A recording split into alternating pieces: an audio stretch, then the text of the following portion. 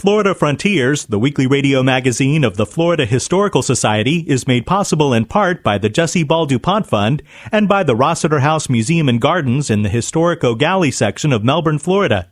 It's also made possible by Florida's Space Coast Office of Tourism, representing destinations from Titusville to Cocoa Beach to Melbourne Beach.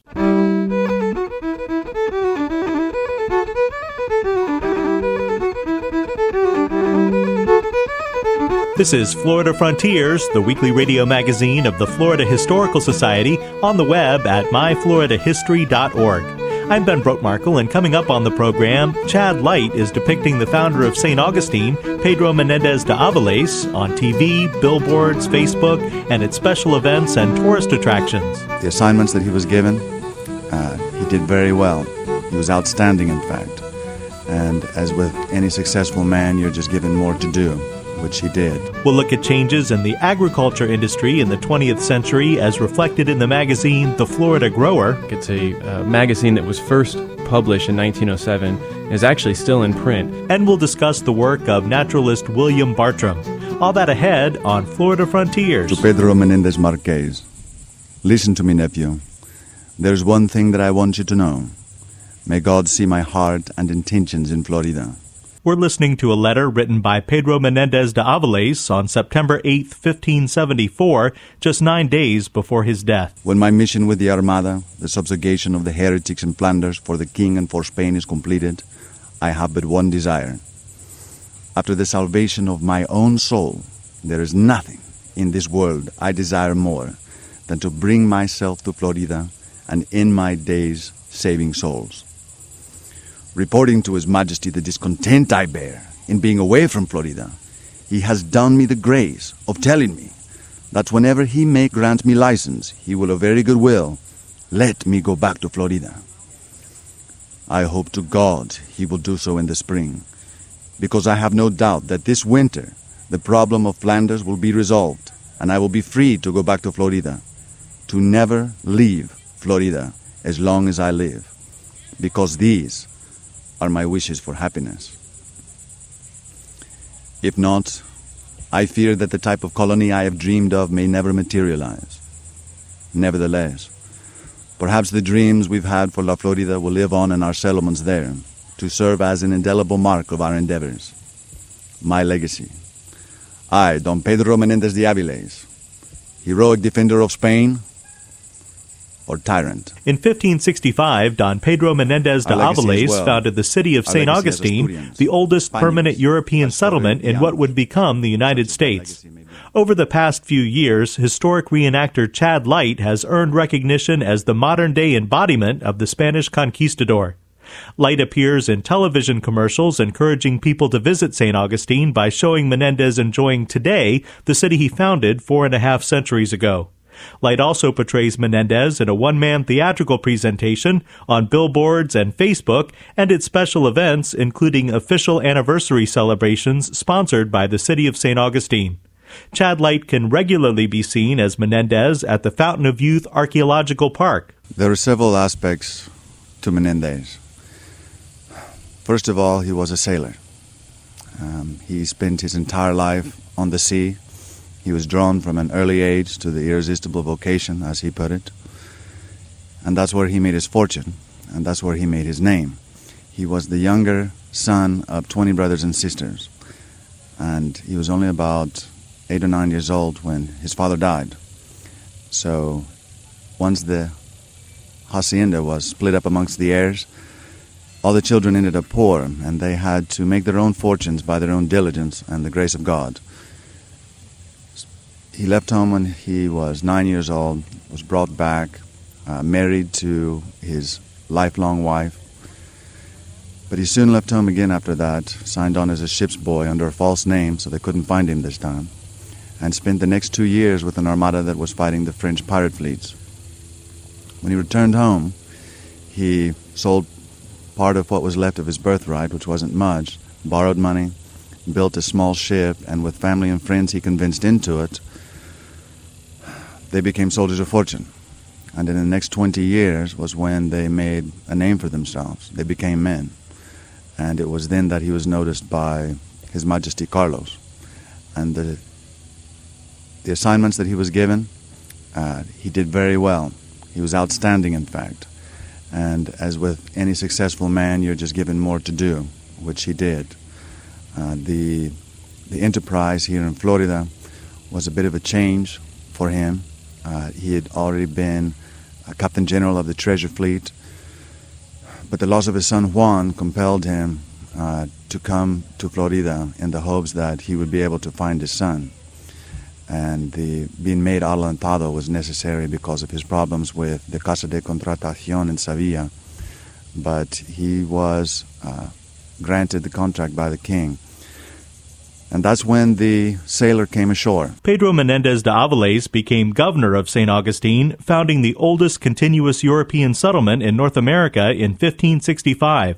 By the time colonists landed at Jamestown and Plymouth Rock, the people who settled St. Augustine had grandchildren. Menendez and his men vanquished the French from nearby Fort Caroline, securing La Florida for the Spanish. Chad Light has a B.A. in history and a master's degree in psychology, which helped him to prepare to portray Menendez. It's been since the first book by Albert Manussi, but then the work by Dr. Lyons, which is, at this point, the definitive work on the enterprise of Florida and Menendez as a man. Lectures given by Eugene Lyons are available through the St. Augustine Foundation. I relied on those. I relied on his Enterprise of Florida. And it was able, after reading the Enterprise of Florida several times, then I was able to appreciate more the works of Solís de Meras, Gonzalo Solís de Meras, his Pedro Menendez brother-in-law, and the work of Barrientos, which together form a very clear, if not complete, picture of the events as they unfolded here in Florida in those very epic years of 65, 66, and 67. Chad Light is a member of the Men of Menendez, which is part of the Florida Historic Militia. The Men of Menendez portray the first settlers of St. Augustine at the Fountain of Youth Archaeological Park. That's where we spoke with Chad Light in his Menendez costume, surrounded by both colorful peacocks and the all-white variety. The Men of Menendez had a campsite nearby. They've been around for 30 years as an organization, but the individuals have been here, some of them their entire lives, many of them their entire lives. They represent and portray very realistically the civilians and soldiers that were here with Menendez in 1565 and 1566. From September 1565 until May 1566, the first settlement was actually right here on the Fountain of Youth property. And it's been in the last few decades when the excavations have been done here that have slowly borne this out. Dr. Kathleen Deegan has been conducting archaeological excavations on the original site of St. Augustine off and on since 1976, and her work there continues today. Each September, a reenactment of the landing of Pedro Menendez takes place at Mission Nombre de Dios, which is adjacent to the Fountain of Youth Archaeological Park. Every year, Menendez is portrayed by Chad Light at that reenactment. There's a small wooden boat, not a rowboat, it's about 20 feet long. It has a mast. We have someone at the tiller, someone is rowing, both in period dress. And then there is myself and my maestro de campo, my field commander, who was Pedro Menendez's future son-in-law, who was also named Pedro Menendez, but he was Pedro Menendez de Valdez, from a very powerful family in Asturias. We will both be on the boat. They will row up to the shore, and we will get out and step through the mud onto a plank and then onto the yard, at which time there will be a veneration of the cross and the flags, just as Pedro Menendez did when he stepped off that boat. And we know this because of the works by Mendoza de Grajales, who was the priest, and by Menendez's brother-in-law, again, Gonzalo Solís de Meras. The goal of Chad Light and the Men of Menendez is to demonstrate what life was like for St. Augustine's earliest European inhabitants. Of the 800 souls that came with Menendez, 600 were soldiers. And so there will be a large soldier contingent, armor, pikes, muskets, arquebus, everyone wearing a sword. Kids always get a kick out of that, especially little boys. But there's also the side of the camp that was the necessary part. You'll have a large kitchen. We'll have our dining area. Traditional food will be cooked over open fires in the traditional way. We will have a gentleman there that is teaching people navigation, Quentin, who himself was a retired sailor. The aspects of life that people see other than the soldiers will all be present. Women will be sewing. There's beyond the navigation, there's the maps and the explanation of how they live their day-to-day life to be able to do the things that they did. It will all be on display. It's important to recognize the establishment of St. Augustine every year, but 2015 will mark the 450th anniversary of the city. As discussed previously on Florida Frontiers, a commission of federal and state dignitaries has been created to prepare for that milestone. In our adult lifetime, this will only happen to us once. Some of us may see it a 50-year benchmark in our city's birthday more than once in our lifetime, hopefully so. But for us, it's the only time that it will happen as we are adults and can do something to celebrate it. The responsibility is on us. And for many of us, it is a passion. It's a passion for the history, it's a passion for the city, drawn out of a love for the city, but also a love for Florida and Florida history, and telling that story to the world. Chad Light portrays Pedro Menendez de Avilés, founder of the city of St. Augustine. In 1563, my only son Juan was returning to Spain from Veracruz as commander of the New Spain contingent. I had trained him up from a boy to be captain, but he left Havana for Spain in August of that year in contradiction of my explicit prohibition against sailing during that most dangerous season. His fleet, struck by a mighty storm, was scattered far and wide, and its captina, along with my beloved son, were lost. Some rumors placed the wreck along the east coast of Florida. As would with any father, my hope swelled that he may yet be alive, cast away in the wilderness of that peninsula. And so, that hope persisted in my mind. But as if contrived by the devil, my son's shipwreck coincided with my unjust arrest and imprisonment by the Casa de Contratación in Sevilla. To say that I was grief-stricken and frustrated would be a monumental understatement.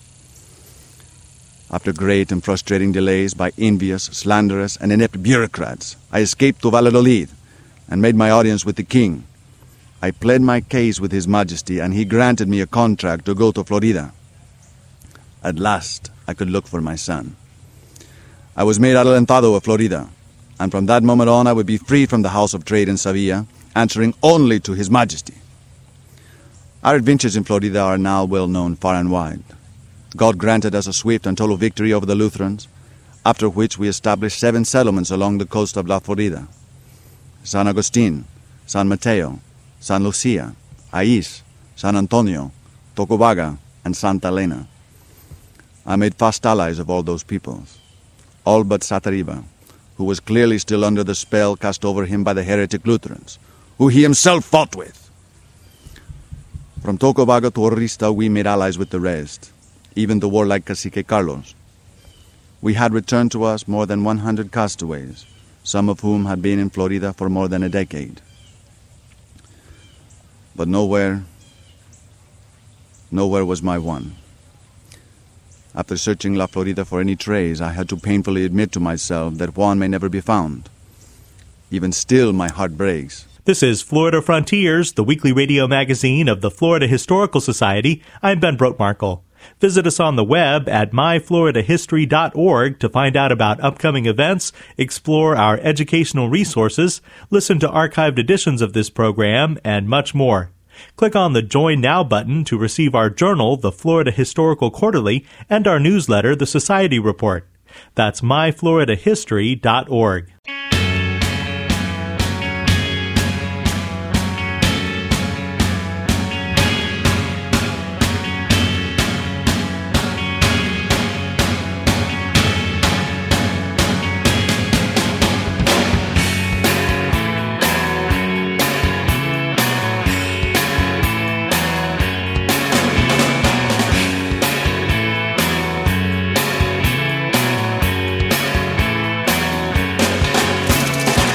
scarecrow on a wooden cross, blackbird in the barn.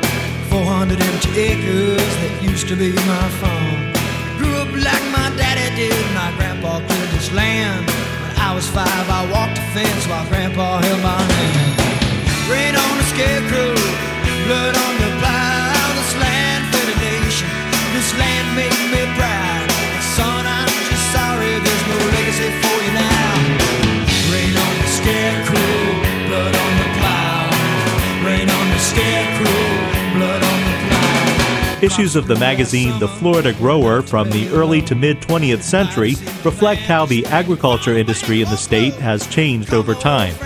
Ben DiBiase is Director of Educational Resources for the Florida Historical Society and archivist at the Library of Florida History in Cocoa, where a collection of The Florida Grower is held. Yeah, that's right. The Florida Grower is exactly what it sounds like. It's a magazine that was first published in 1907 and is actually still in print, and it was geared for farmers, both commercial and subsistence farmers in the state of Florida. And it was a collection of editorial articles and advertisements for farming implements and new farming equipment geared towards Florida farmers. Now, some of the earliest magazines in this collection are from the World War I era. Did the war impact the content of this magazine? Absolutely. In fact, the earliest edition we have dates from July of 1918. And of course, we know that at this point, the U.S. is involved in the First World War. We joined in 1917. And as a response to that, we see a big change in the content of these magazines. Now, like I said before, this is a magazine geared towards farmers, talking about new techniques and technologies. But during the First World War, those techniques and these technologies changed dramatically because you had a huge loss in the labor force. So in 1917, the U.S. instituted a draft, and a lot of the young men who would have been working on Florida farms were now enlisted in the Army, the Navy, the Marines, and so on. So these farmers had to come up with new ways to still produce the same amount of crop yields, but actually more now because they were helping to provide for these troops overseas. So we start to see more advertisements for farm tractors. This is really the beginning of the home farm tractor and the gasoline-powered tractor, because prior to that, most farmers in Florida were still using horse-drawn implements and using these very labor practices that were sort of heavy in manpower, and they were starting to get away from that and focus more on more mechanized practices.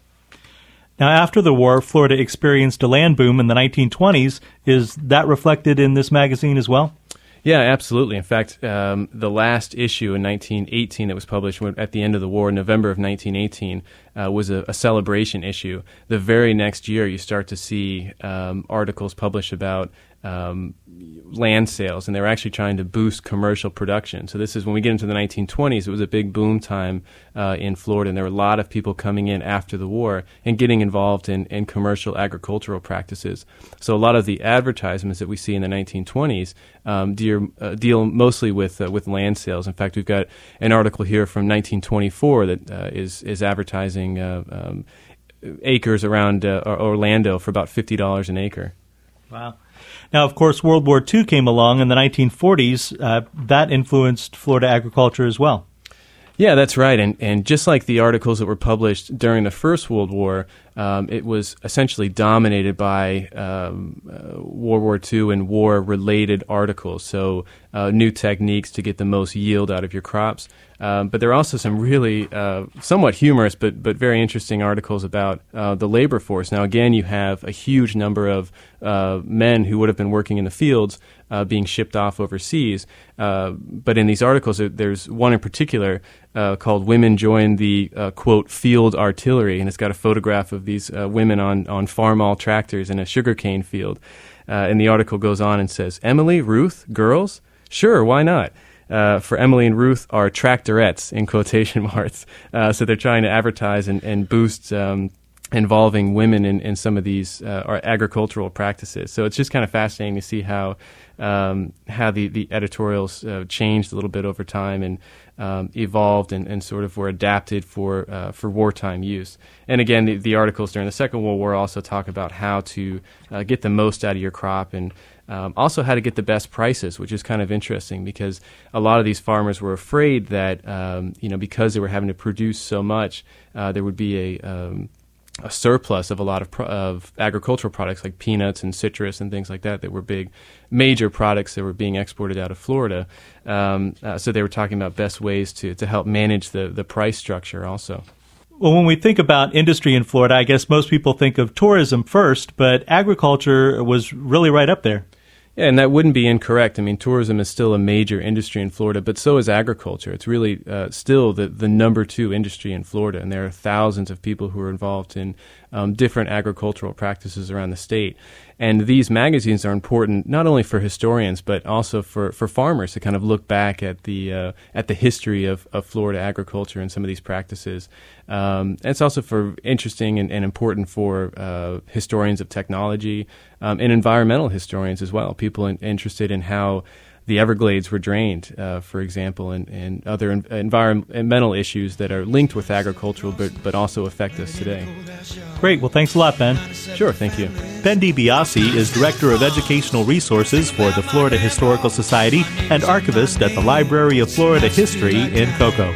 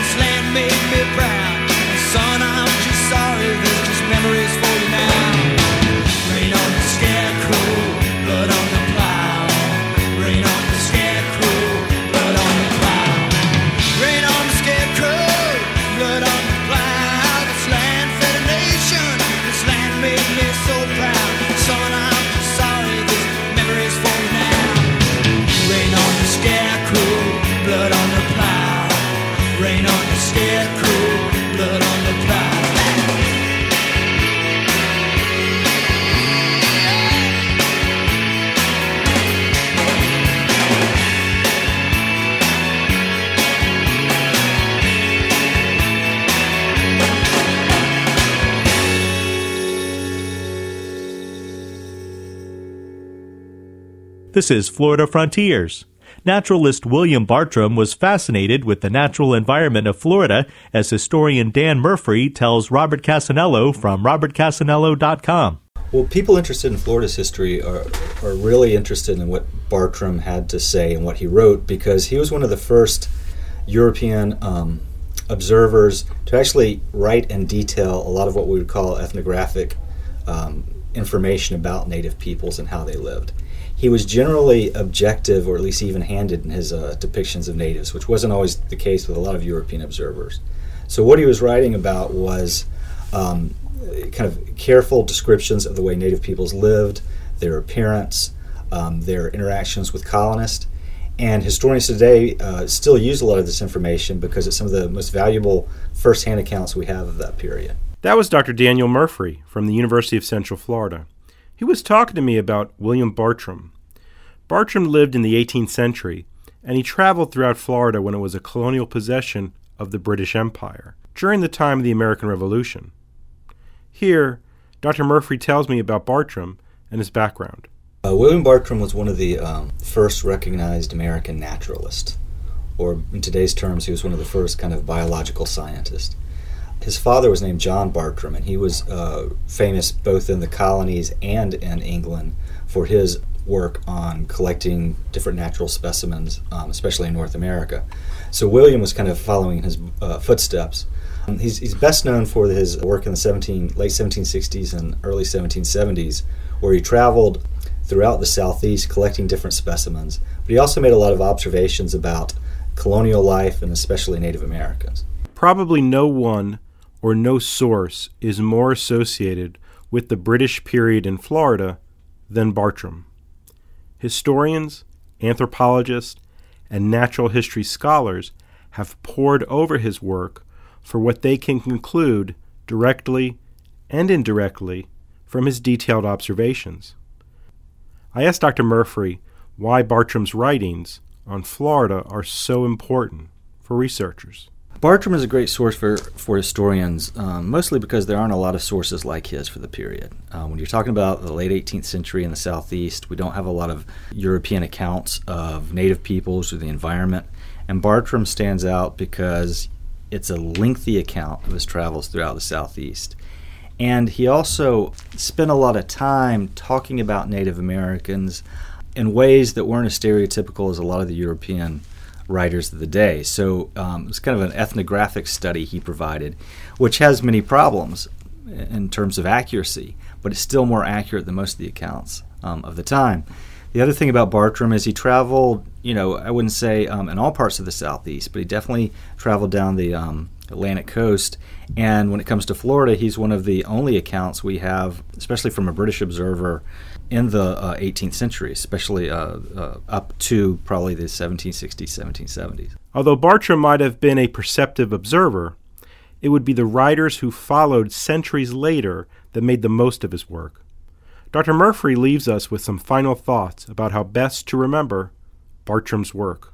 I think what Bartram does is he really fleshes out a lot of the environmental knowledge that was known at the time. The Spanish before Bartram for 200 years accumulated knowledge, but what he did is he really articulated specifics about the flora and fauna of the region. He probably offered the most accurate geography, or in terms of where certain natural characteristics were in relation to the geography of Florida, which no one had really done. So in many ways, it's the most detailed account we'd ever had of the region, or historians have access to on the region up to that point. So it's not so much that his insights were revolutionary, but they were a lot more precise and a lot more detailed than anything available from that time. That was Dr. Daniel Murphree, and I'm Robert Casanello with Florida Frontiers. You've been listening to Florida Frontiers, the weekly radio magazine of the Florida Historical Society. Please join us right here again next week. Until then, visit us on the web at myfloridahistory.org and like us on Facebook at Florida Historical Society to get our daily post Today in Florida History. Have a great week. I'm Ben Brotmarkle.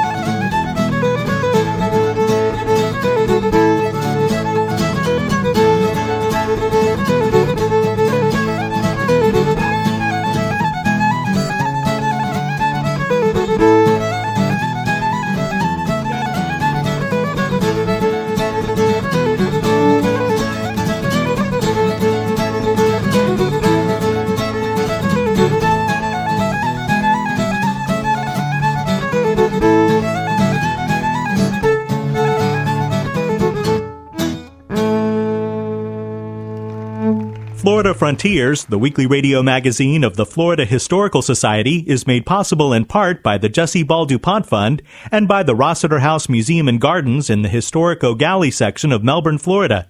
It's also made possible by Florida's Space Coast Office of Tourism, representing destinations from Titusville to Cocoa Beach to Melbourne Beach.